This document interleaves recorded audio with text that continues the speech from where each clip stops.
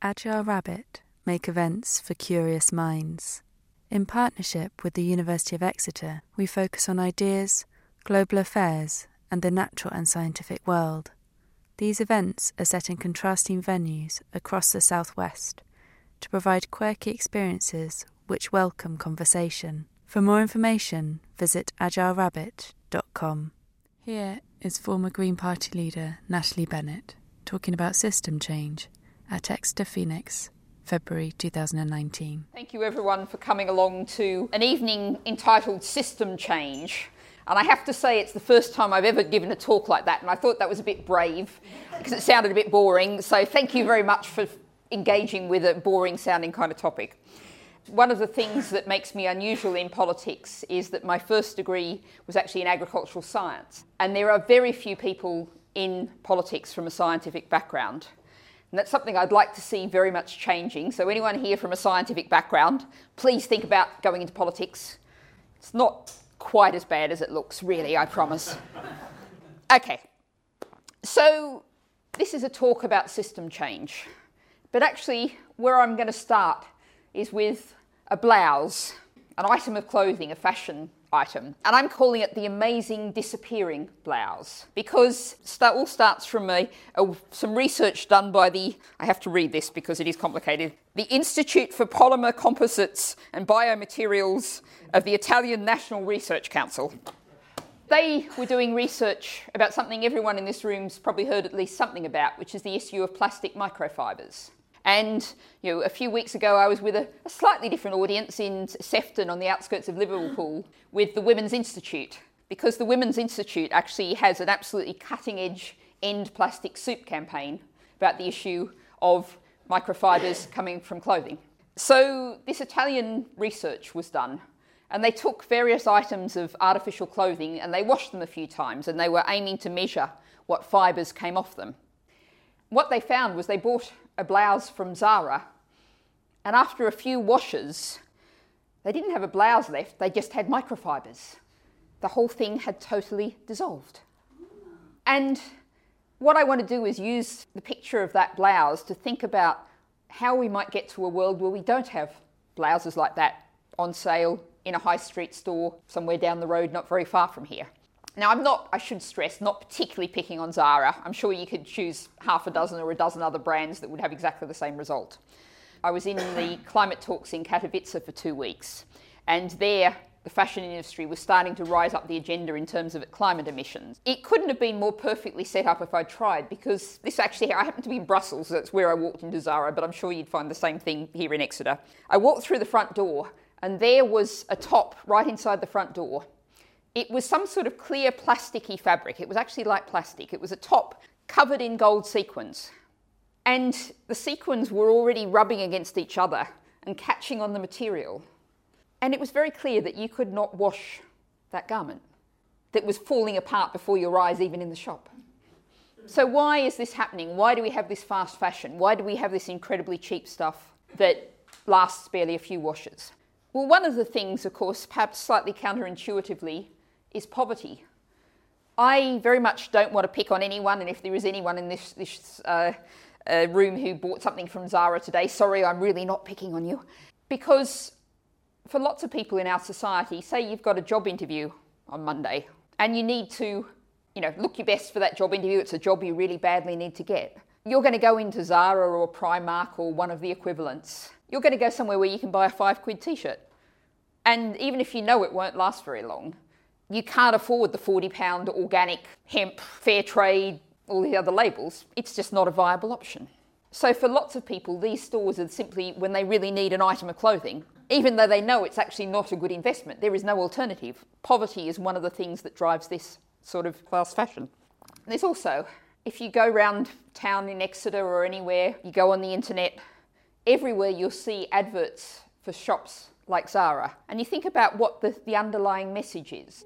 Basically, if you're miserable, if you feel like you're struggling, you're having a hard time, the things that will cheer you up, the things that will make you feel better, the things that will improve your life, and maybe mean you get that man or woman you're after, you get that job you're after, you even just feel better about yourself.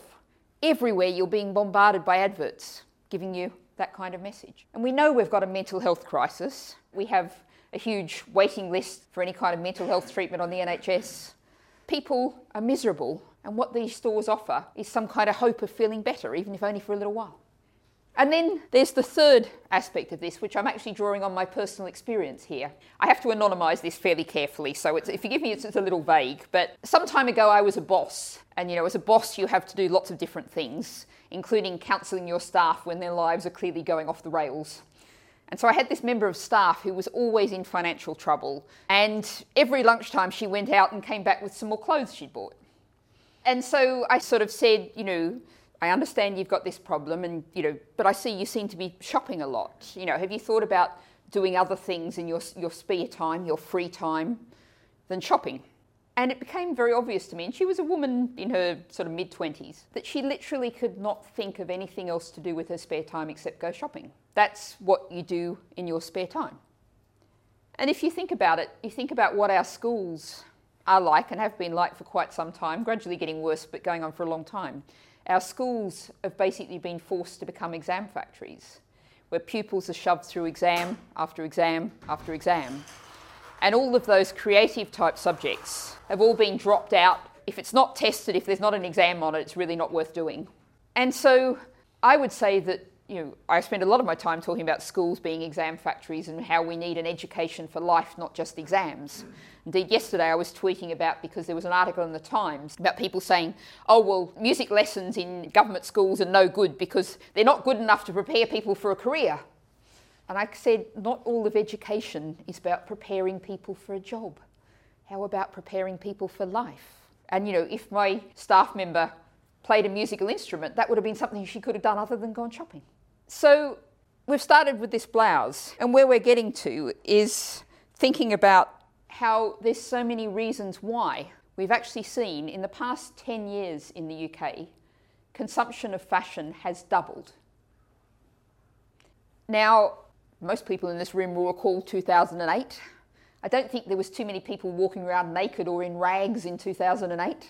We clearly don't need double the amount of clothing that we had 10 years ago. But we've got a system that's pushing it on people. We've got people who can't think of other things to do. We've got people who are miserable and told this will cheer them up. So all of these things are feeding in to this dissolving blouse. Now, one of the obvious things you might think about this is, at the moment about 60% of textiles are actually made with artificial fibres. So maybe we could, let's stop using artificial fibres and use natural fibres. But of course, producing wool has pretty significant climate change effects. Perhaps we can get on to George Monbiot and rewilding, but we've got those bare hills that could have trees on it where the sheep are. Cotton sucks up enormous quantities of water. We've basically created deserts in parts of Russia and Eastern Europe. Even organic cotton still has pretty significant impacts, while non-organic has massive impacts with the use of pesticides. So there's absolutely no way we can produce 60% more natural fibres.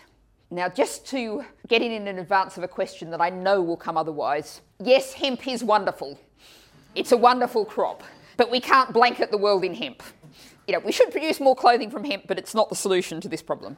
So what we really need is less clothing. And when I was at Katowice at the climate talks, it was interesting because for the first time there was an official event involving the fashion industry. And that's a step forward when you consider that the climate emissions of the fashion industry put together are equivalent to maritime shipping and aviation combined.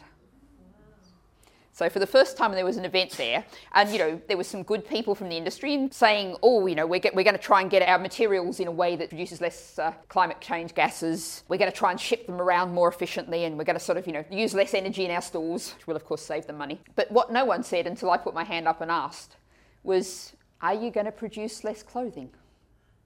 Because one of the NGOs has calculated, if we had half the amount of clothing in the global north that we have now, if we went back to the 2008 levels in Britain, that would halve carbon emissions of the fashion industry. But of course, if we're going to have half as many clothing, we can't have things like Zara that just get washed 3 times and then fall apart.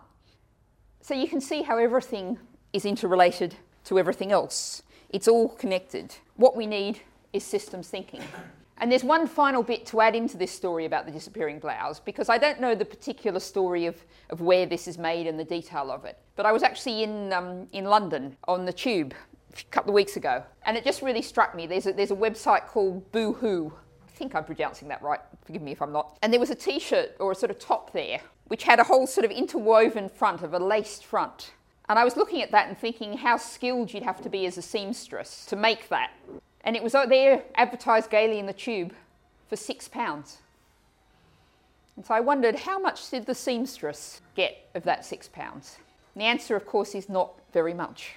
I started by focusing on the environmental disaster, but what we also have here is an enormous social disaster of people being exploited, maltreated. The name Rana Plaza, most people in this room will remember that. More than 1,000, mostly women, died in a factory collapse, or many factories in one building collapsed. When I talk to students now in schools, of course, that's well before their memory, but it hasn't really improved. So we've got all of those things, and they've got to change. But we can't just look at going, we need to change the fashion industry. We need to change the whole nature of our society, I would argue, to make it less unhappy.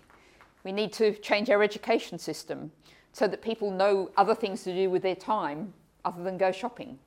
We need to look at how we actually perhaps teach people to repair clothes rather than throw them out. So all of those things are what I would call system change. Now, I feel like I've been way too depressing up to now. So I'm going to try and be more cheerful, because one of the things that I find very cheerful is the fact that what's really absolutely certain is things are not going to stay the same as they are now. Where we are now, economically, socially, environmentally, educationally, politically, and okay, I have promised to get through the whole evening without using the B word. The B word is banned. If you want to ask me about it later, do so privately, but I'm not going to mention the B word. We can all do with a night off from the B word. Where we are now is not going to continue. And that's actually a message of great hope, because what we're doing now is trashing the planet and creating a pretty miserable society, and it is going to change. And so what this evening is about is how we think about changing this in ways that make sure we don't do more damage by trying to fix one thing and breaking something else. And I'll give you a case study of how we did this, a case study that's a lot in the news at the moment. You've probably heard of the phrase Dieselgate, which was the whole issue of people were told, and there's probably some people in this room who thought they were doing the right thing, they were told, buy a diesel car because it produces less carbon emissions. And this is what happens when you just focus on one thing. If you just focus on climate change, on carbon emissions, as crucially important as that is, you might not think that that's going to cause a massive increase in air pollution, which is then going to have a massive impact on health, which is going to impose big costs on our NHS. All of those things happen when you just think about one thing. We have to think about the economic, social, environmental, even political impacts of everything we do. Okay, I'm going to go skirt round the B word and say, we got to that point through that because politically people felt utterly disenfranchised. So how do we do systems thinking? How do we get everything thinking about holistically? Now, I admit that I'm really, I'm impressed that we got this bigger audience on a meeting about system change tonight, but I'm not expecting a million-strong march down Whitehall going, what do we want? System change. When do we want it now? But what we can do, and what I'd urge you and ask everyone to think about focusing on, is something that perhaps some people know, maybe not everyone in this room even knows about, is the Sustainable Development Goals, as agreed by the United Nations. You might recall there was the Millennium Development Goals, which went towards 2000. Now, they were focused on the Global South and looking at some real basics of basically ending hunger, slashing maternal mortality and child mortality, some very obvious development type goals. Now, one of the challenges, of course, is that we didn't meet those Millennium Development Goals, but we did, particularly in some areas like maternal health, there was some really big progress, and that drive did have some positive impacts. But what succeeded the Millennium Development Goals is the Sustainable Development Goals, which every country in the world has signed up to, including the UK. And it's a set of 19 goals, different areas. Many of them have scores of targets. Some of them are quite measurable, some of them are quite woolly. And they cover everything from the state of the oceans, to tackling climate change, to ending hunger and poverty, to ensuring everyone gets an education. It's basically a pretty broad spread of the kind of goals that you would think of for education, for well-being, for ensuring a reasonably decent world. Now, this is also known as Agenda 2030, because we're supposed to be achieving this all around the world by 2030. Now, I'm going to tonight sort of park the rest of the world for the moment and focus on Britain, because that's enough to be going on with, to be quite frank. And In the UK, what this has largely been seen as is this is something for the International Development Department. DFID can work on this and worry about this and help other places, get up to the kind of level they should get to. But Britain doesn't currently go anywhere near meeting any of the 19 goals.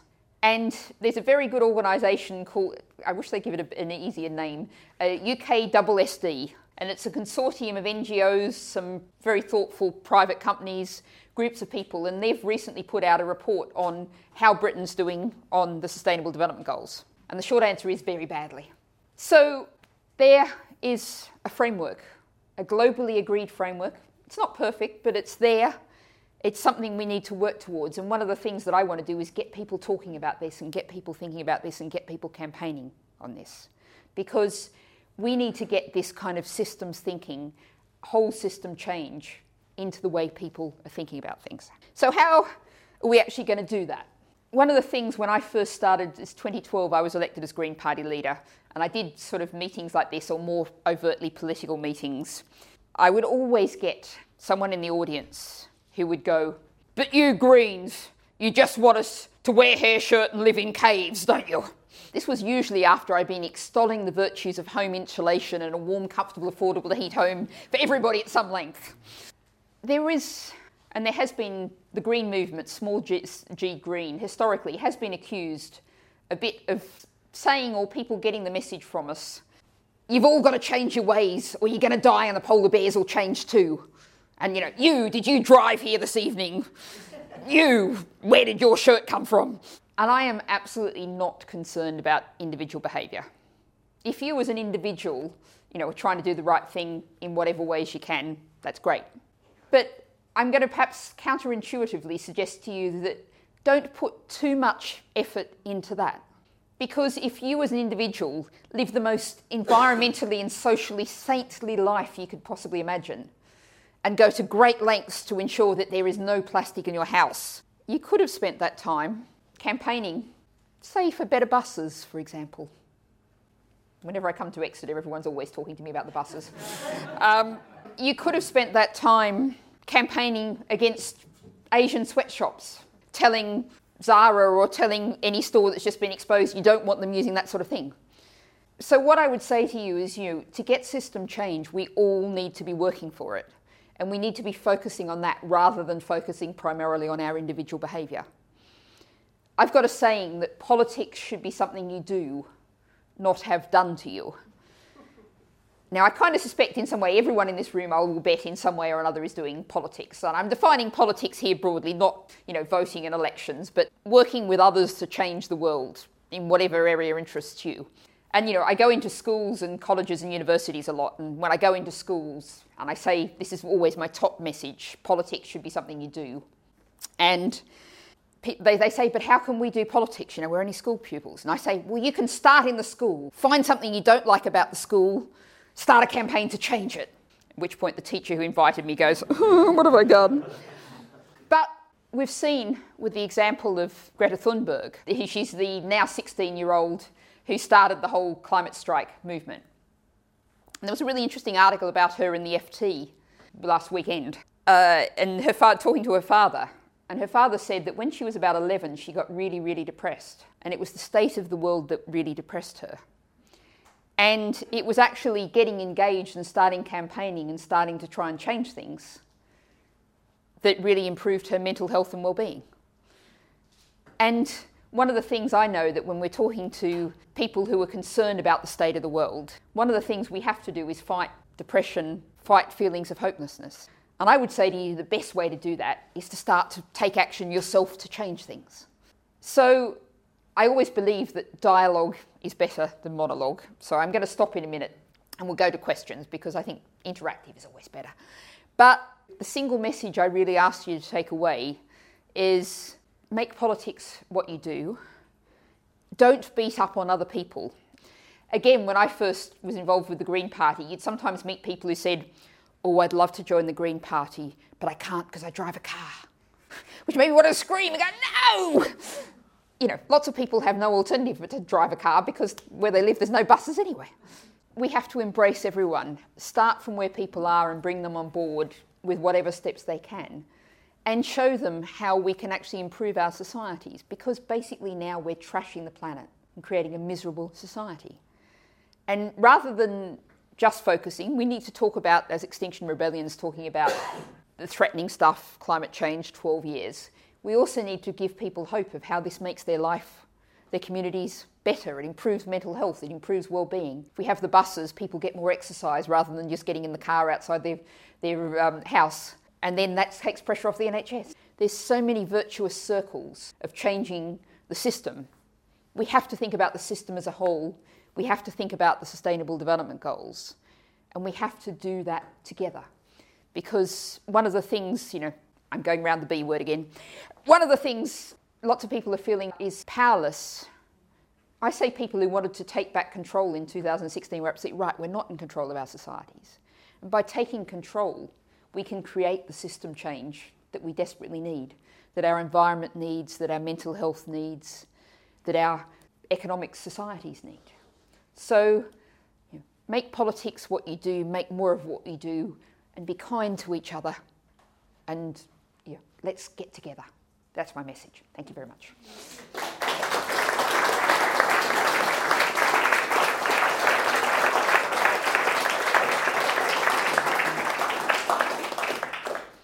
Okay, so now we get to the Q&A. Anyone feeling brave? Yep. How do you think we're going to get companies to actually cover the costs of their environmental destruction? And do we need something that changes the way that companies are set up? Because at the moment they've got that, that overriding requirement that they have to be just thinking about the bottom line and not thinking about the environmental costs. And I don't know, it seems like it'd be a big sea change in our legal system. Two parts of the answer to that. One is, of course, in UK, US and Australia, we have what's known as shareholder value capitalism. Companies are legally obliged to make maximum value for their shareholders and not think about anything else. That's their legal obligation. Whereas in Germany and other parts of the continent, you have what's known as stakeholder capitalism, and companies have explicit legal responsibilities to their communities, to their workers. And that is a kind of form, a kind of structure. But they're still trashing the planet. They're just trashing the planet a bit less than we are. Our companies are, by and large. And so what we need to do, and what I would say is the model for this, is we have to say that every product has to have the real cost on the price tag.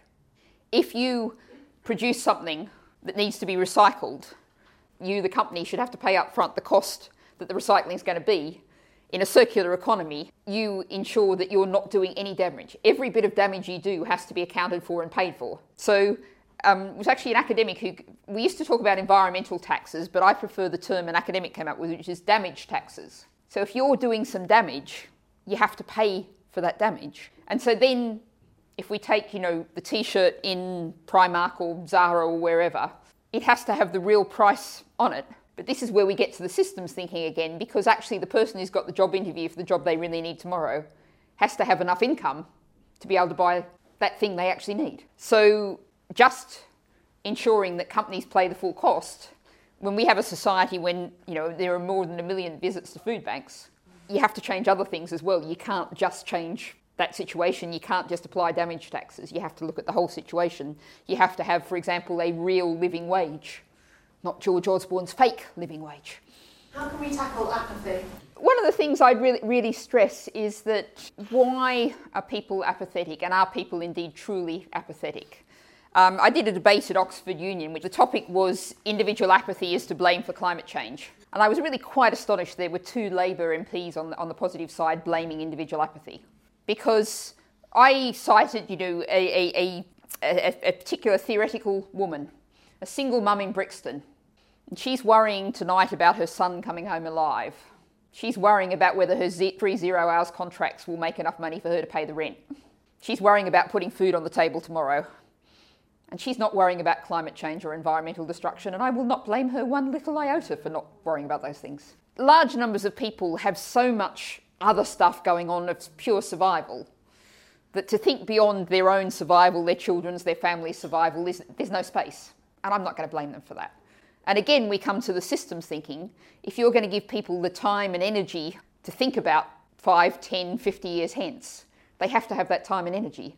And we come then to long working hours. Britain has the longest working hours in Europe and double the average commuting time of the rest of Europe. All these things are interrelated. So I think there's that. And I think there's also people who are utterly disempowered, who feel powerless. I spend a lot of my time talking about voting systems and the fact that in the last election, 68% of votes didn't count. And if we think about, I've met lots of people campaigning against building on the Greenbelt.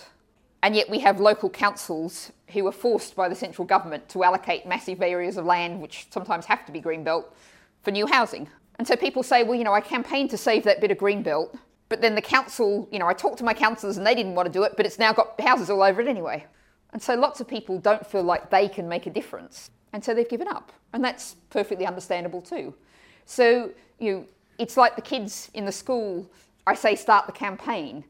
If they can win one campaign and learn about doing politics and learn about making change, then you get people engaged.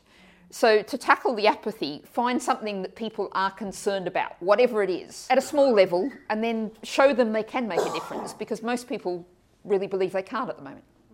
30-something, I should really be someone that could go out there and, play a part, but I don't feel like that. Other than a huge population drop from something awful, I really don't see how anything's going to get better. So how do you kind of see things changing? Mm-hmm.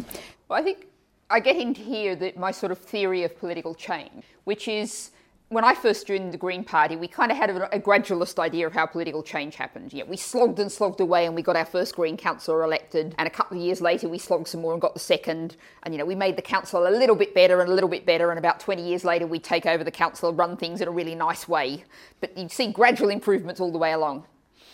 But actually political change, when I started to think about this, doesn't happen like that. Things stay stable for a long time and then they change suddenly and enormously. And the last time we had political change in Britain was when Margaret Thatcher was elected. Nothing has really changed since then. Blair was the child of Thatcher. Cameron was the child of Blair. We've had a political philosophy, if you were in the mainstream of politics, a political philosophy that said greed is good, inequality doesn't matter, and we can keep trashing the planet. But that actually came in very rapidly with a massive change from what came before. And we've had about 40 years of that neoliberal consensus. Before that, after the Second World War, you had about 40 years of a social democratic consensus. And in that period, even Tories were perfectly comfortable with state ownership of coal mines and car factories. The expectation from Tories, as much as from Labour, was that there wouldn't just be a living wage, but what was known as the family wage. And a man, it was usually a man then, would earn enough money to support a wife and a couple of kids. Even if you were a postman, you expected to be able to get a mortgage, have that stable job, pay it off. And that was the political norm. That was the consensus. That's what everyone believed pretty well. And then suddenly, very rapidly, Thatcher and Reagan in the States. And so you have this huge political disjunction where what is normal politics, how society works, changes enormously in a very short period of time. And I would say that we're now in that phase. And what I would say is that I think, reason why I focus very much on hope is I think hope is our emotion. We're saying there's enough resources in the world for everybody to have a decent life if we just share them out fairly. And I think that is demonstrably true. If you actually get down to the physics and the chemistry and the basics of it, there is enough resources for everybody. Now, I think politics will either come our way or it will go to the other extreme, which is UKIP or worse, which basically says, oh, it's a dangerous world with not enough resources. We've got to grab those resources for us and ours and shove all those others, whoever the others are, out and build walls to keep them out. So that's why I really focus on the hope, because I think fear is their weapon, whereas our weapon is hope. And we have to do that and focus on the fact that the change will happen really radically. We forget how fast societies do change. And when I first joined the Green Party in 2006, you might recall Gordon Brown had abolished boom and bust. And when I went round, and it was obvious to the Green Party then that we drastically needed to change, that we were breaking the systems, we were right at the edge. But you went and knocked on people's doors and said, we've really got to change, this isn't working, there's 19% of pensioners living in poverty. And people kind of sat on their sofas and sort of went, well, I know the grandkids love to worry about climate change, but hey, everything's going pretty swimmingly, isn't it? My life feels comfortable and it's all secure and stable. Gosh, that's a phrase that brings a bell.